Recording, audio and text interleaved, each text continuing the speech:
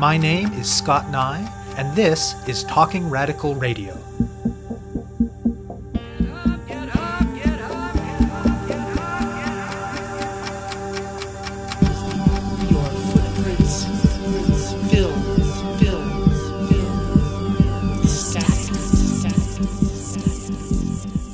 Hello and welcome to Talking Radical Radio, where we bring you grassroots voices from across Canada. We give you the chance to hear many different people that are facing many different struggles, talk about what they're doing, how they're doing it, and why they're doing it, in the belief that such listening is a crucial step in strengthening all of our efforts to change the world. On this week's show, I will be speaking with Ingrid Waldron and Lauren Julian. One of the many ways that our lives, our communities, and our spaces are organized in colonial and racist ways is that, quite consistently across North America, environmentally hazardous land uses are more likely to be sited closer to and more densely around communities that are predominantly not white. Nova Scotia has relatively spatially distinct racialized communities compared to many other parts of the country, in particular long-standing African Nova Scotian communities and Mi'kmaq communities. And, tragically true to form, more sources of pollution have ended up being situated in and next to these communities than in and next to predominantly white spaces in the province. Ingrid Waldron is a sociologist who is a professor in the School of Nursing at Dalhousie University in Halifax. She's the lead researcher in the Environmental Noxiousness, Racial Inequities and Community Health, or ENRICH project. The ENRICH project aims to collect solid data about the health impacts of this inequitable distribution of hazards, and to build community awareness and community organizing capacity, as well as cross-community alliances, to respond to it. Lauren Julian is an artist, a member of Millbrook First Nation, and a community participant in the ENRICH project. They talk with me about environmental racism in Nova Scotia, about the affected communities, about the project, and about how they see their work fitting into broader efforts to challenge environmental racism in the province. I spoke with them by Skype to phone from Halifax and Skype from Millbrook First Nation, respectively. I'm Ingrid Waldron. I'm an assistant professor in the School of Nursing at Dalhousie, and I'm currently conducting a project through the school entitled Environmental Noxiousness, Racial Inequities, and Community Health Project. The acronym is ENRICH, and that project focuses on environmental racism in Mi'kmaq and African Nova Scotian communities. My name's Lauren Julian. I'm from Millbrook First Nation, and I'm a Mi'kmaq artist as well. And I heard about environmental racism through a friend, Leah Renault, and I attended information session a while back and wanted to participate in some way to bring more awareness to the issue. Environmental racism is the disproportionate location of toxic facilities, pollutants, contaminants, and other environmental hazards in racially marginalized and low-income communities compared to other communities. In Nova Scotia and in Canada and throughout the United States, studies have indicated that what we could call waste dumps or toxic waste facilities and other environmental hazards tend to be located mostly in these communities, and these communities often don't have much of a voice in terms of where these toxic sites are located. Through my research and in meeting with community members last year and early this year in specific regions throughout Nova Scotia, I did notice that this tended to be the case, and there has been some work done indicating, including a mapping project that had been done before my study commenced, that this seems to be the case. With my project, we're trying to determine, using evidence-based data, as to whether or not this is the case, but also whether or not this has an impact on health. As a health researcher, my main concern is looking at the health effects of living in proximity to these sites. So it's really about getting the data, producing a study, and determining whether or not this is the case. In Nova Scotia, that kind of work has not really been done in either communities. Both communities are doing their own work. What my project does is brings together both communities, trying to engage them in the issue because they share similarities, and trying to build something cohesive, specifically around community organizing to support communities around this particular issue. Lauren, why don't you tell me a little bit about your community and also about your community's experiences of environmental racism? I'm located in Millbrook First Nation, which is actually in the Truro town limits in the hub of Nova Scotia. We have roughly 1,000 people here living in Millbrook, and there used to be a dump that was located on the top of Yonge Street. It's been moved since, but basically they just buried it. There's also a couple small brooks or rivers that go through our community, and I know even on top of Yonge Street, it's not far from our community in Millbrook First Nation. And had there been things happening in the community before this project around that dump and around the environment in general, or is this project the first time that the community is doing some work around this stuff? Yeah, I think it's fairly new. It's fairly new to me having this awareness, and I think it's generally a lot of people in the community don't realize it or are unaware of it. So in terms of the initial stages of the project, talk a bit more about the decision to take it on and sort of the first steps that you took once you decided, yes, this is an issue that we need some better research on in Nova Scotia. The project began in the spring of 2012. There had been, at that point, a lot of community organizing around the issue of environmental racism in both communities, the Mi'kmaq and African Nova Scotian communities, for some time. I was introduced to this project by individuals who had been active around the issue for quite a few years and wanted to determine whether or not a research study could support community organizing efforts. So the project began in the spring of 2012. We built a team of diverse stakeholders. And since then, we have been engaging community members in the project by meeting with them, holding workshops, holding events, and basically trying to get a sense of their main concerns and their main priorities around environmental injustice or racism in their communities. During the workshops, we were able to get a sense of what our research objectives and questions should be, what data collection methods we should be using. That's the reason why we met with community members. We wanted to hear from them about how should we approach this research project? What do you think we should focus on? What do you think our research objectives and questions should be?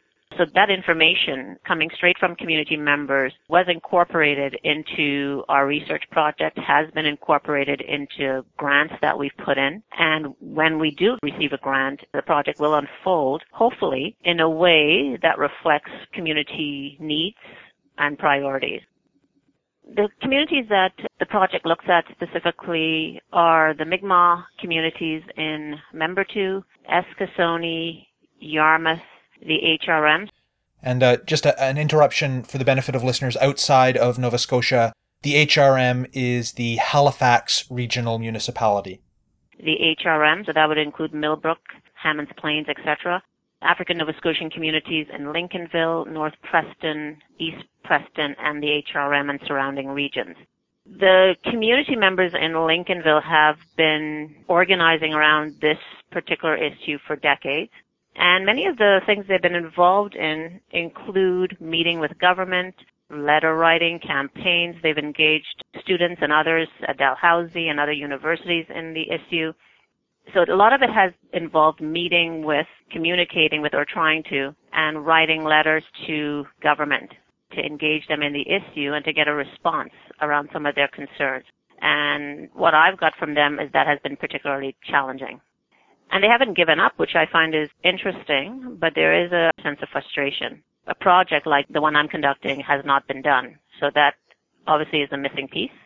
The communities in Yarmouth, Membertou, and Eskasoni, I don't think there has been anything as broad as what this research study is doing in terms of engaging communities in the issue, connecting with government. I think this is the first time that what we're doing as a team has been done in those communities. and certainly bringing all the communities together, regardless of the differences. So both the Mi'kmaq and African Nova Scotian communities, I think, is also powerful because there's power in numbers, obviously. One of the things that I noticed when I met with the communities is that they were a bit surprised that other community members were dealing with the same issue. So when I spoke with community members in Membertou, they were really surprised that community members in Lincolnville, the African Nova Scotian community in Lincolnville, were struggling with the same issue. So I think the most powerful thing about this project is the fact that we're trying to unite two communities, the Mi'kmaq and African Nova Scotian communities, who share many similarities, have many differences, but trying to transcend those differences to create that unity so that they can support one another and engage in community organizing together, which is a strength. And moving forward, I think that's the most important part of this project. One of the reasons to take it on was connected to what Lauren just mentioned, lack of awareness. I think a lot of people take it for granted. When you're living in the community and you are going about your life, you're not necessarily thinking about how the dump down the street or the facility close to your community is impacting you.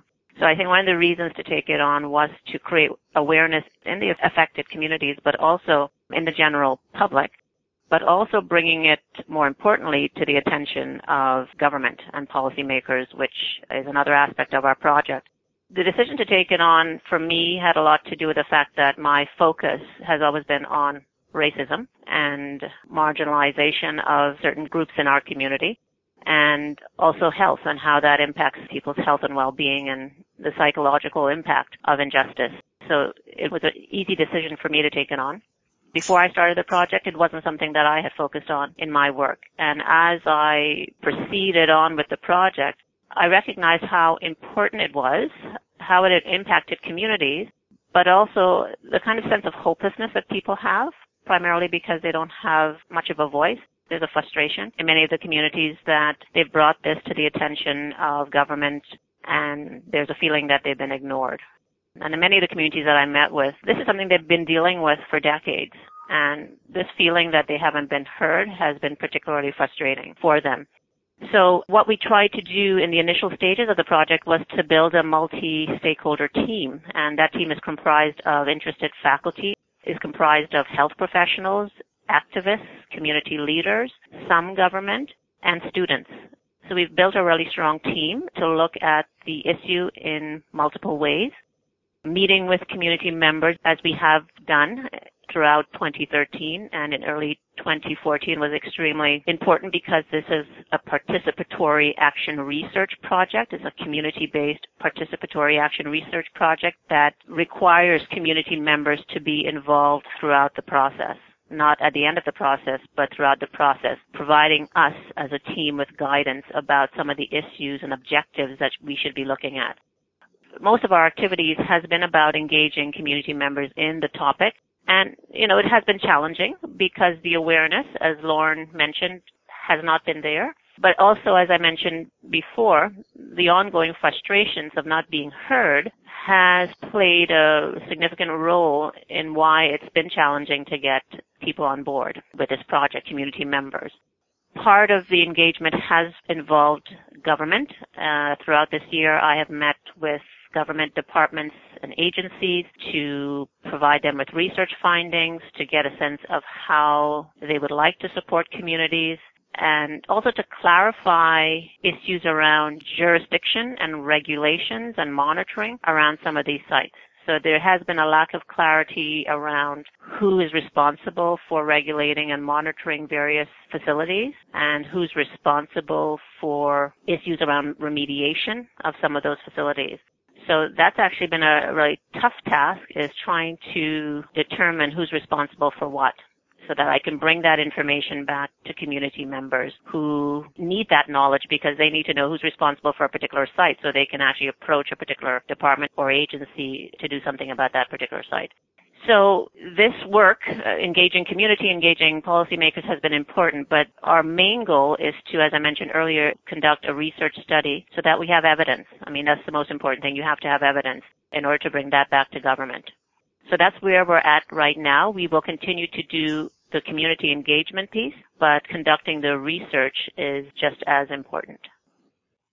Even in discussing the issues with community members here in Nova Scotia, we do have findings that have been documented in the workshop report that my project produced.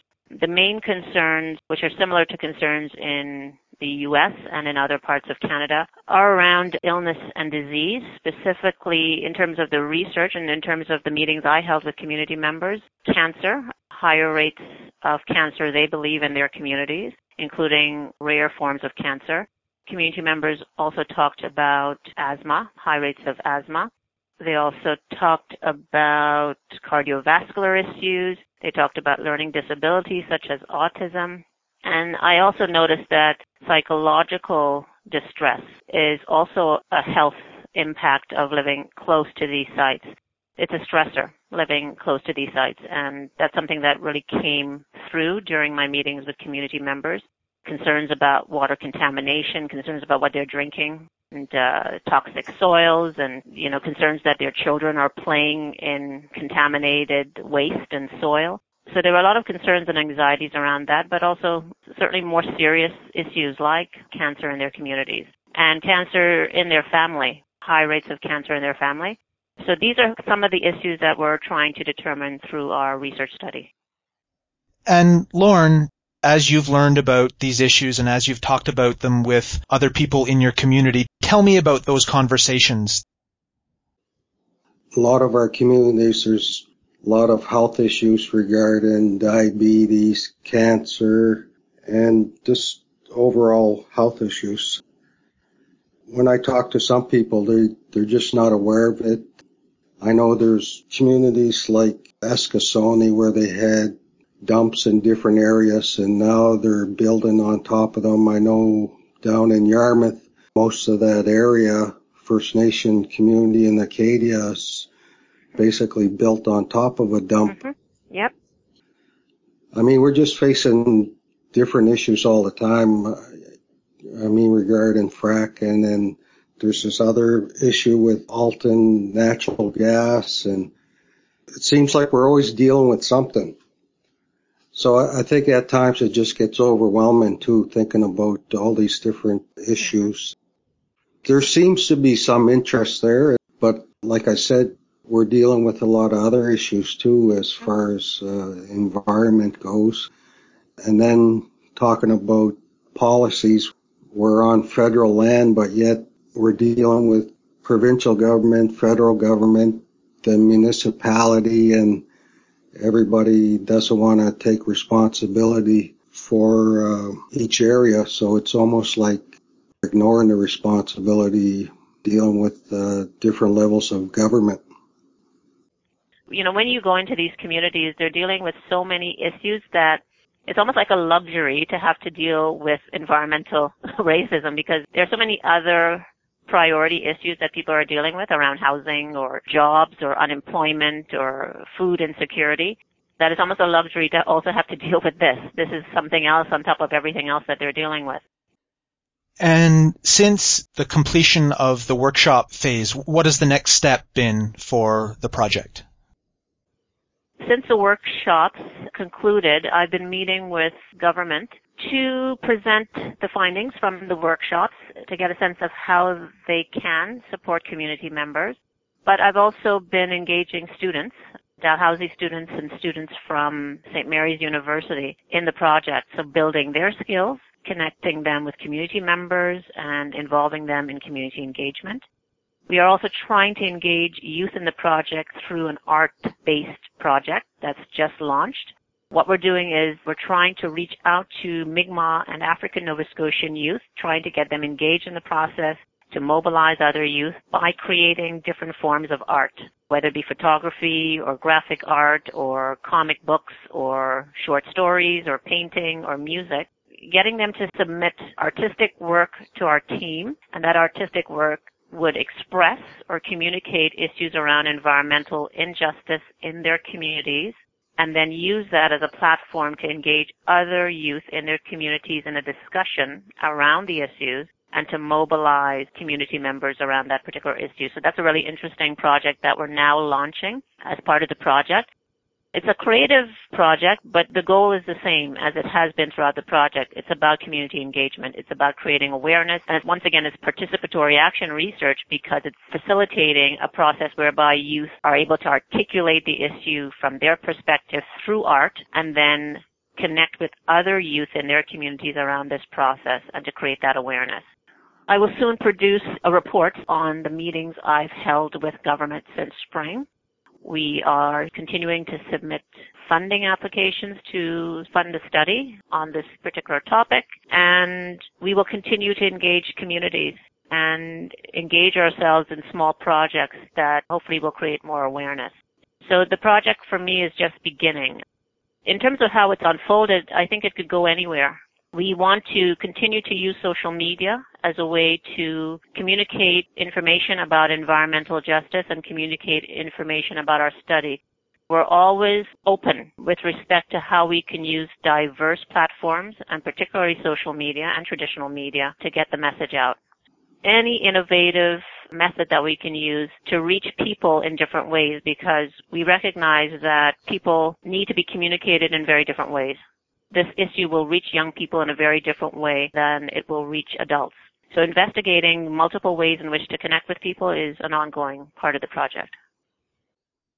Tell me about the kinds of interactions and the kinds of responses you've been getting from government, particularly given what you talked about earlier, the long history of governments not being responsive. I have to say that the meetings have been going well. But I'm not going to lie. I mean, it has been challenging because I don't get a sense as yet that there's accountability for where or why some of these sites have been placed in these particular regions. So while the consultations with government have been going well and people have been very open to meeting with me, I certainly have to say that, I think a lot of work still needs to be done. I think one of the most important things that have come out of the meetings with government is that a lot of issues have been clarified for me. Issues that have been confusing for community members, such as who's responsible for that waste dump. So in terms of getting clarification, that's really been positive because I think that's actually really important because we need to have that background information in order to proceed with the project. I still think there needs to be a level of accountability by government, which I have yet to see. So that's going to be an ongoing project, I can tell. Hopefully once I produce the report and we continue to engage communities and hopefully mobilize them around this issue, we will be taken more seriously, but I think that's a long-term strategy. What kinds of broader changes do you hope that this project and this research can feed into and form and be one part of? In terms of what the research team would like to see would be involvement in a larger network of individuals who are involved in this particular issue.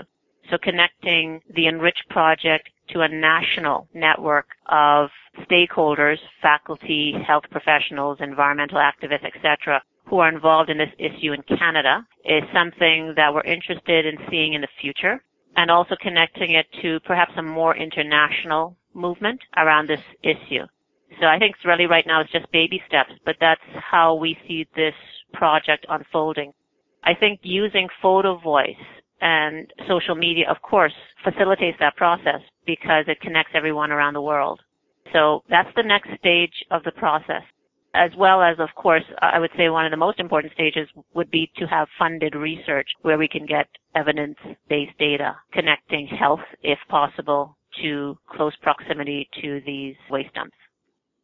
And Lauren, what kinds of changes would you like to see in your community? Does your community need that you think might be helped by this project?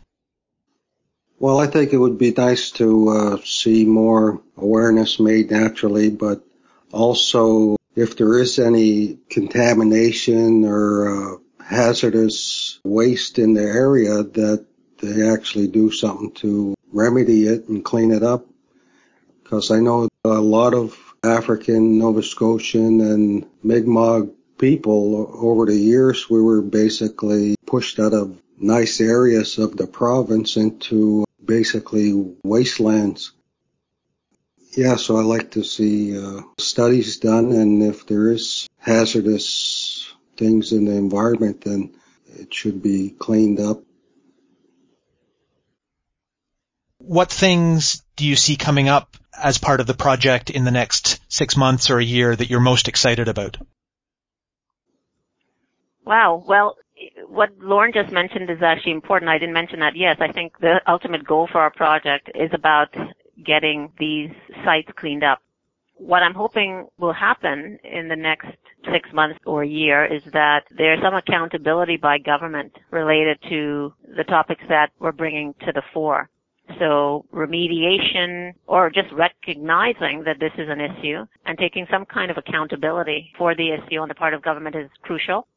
It's a really big project. So once again, it's the research study for me. I think in the next year, we have to pace ourselves. I think in the next year, it's everything that we've been doing, but hopefully in a much more impactful way. Community engagement, a funded study, more accountability by government, engaging youth in the project, creating awareness in the general public, and getting allies to support Mi'kmaq and African Nova Scotian community members in this particular issue.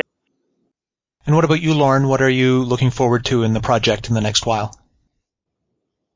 I do mostly a lot of native abstract type art, mostly acrylic on canvas. I'm also self-taught. I've basically been doing art my whole life ever since I was a child. And I've been working at my artwork now full-time for over 4 years now. And if I can participate and help in any way with my art as far as bringing awareness, I'm on board with that. That's what I want to do anyway, is if I can help in that way, that's what I'll do. You have been listening to my interview with Ingrid Waldron and Lauren Julian about the Enrich Project and its work to understand and challenge environmental racism in Nova Scotia. To learn more about the project, go to enrichproject.org. That's all one word, enrichproject.org. In addition, to check out Julian's art, you can go to warrioronthehill.com. That's warrioronthehill.com. To find out more about Talking Radical Radio, the guests, the theme music, and the ways that you can listen, or to make suggestions about topics for future shows, go to talkingradical.ca and click on the link marked Radio. That's talkingradical.ca. I'm your host, Scott Nye, a writer and media producer based in Sudbury, Ontario, and the author of 2 books of Canadian history told through the stories of activists, Gender and Sexuality, and Resisting the State, both from Fernwood Publishing. Thank you very much for listening, and I hope you tune in again next week.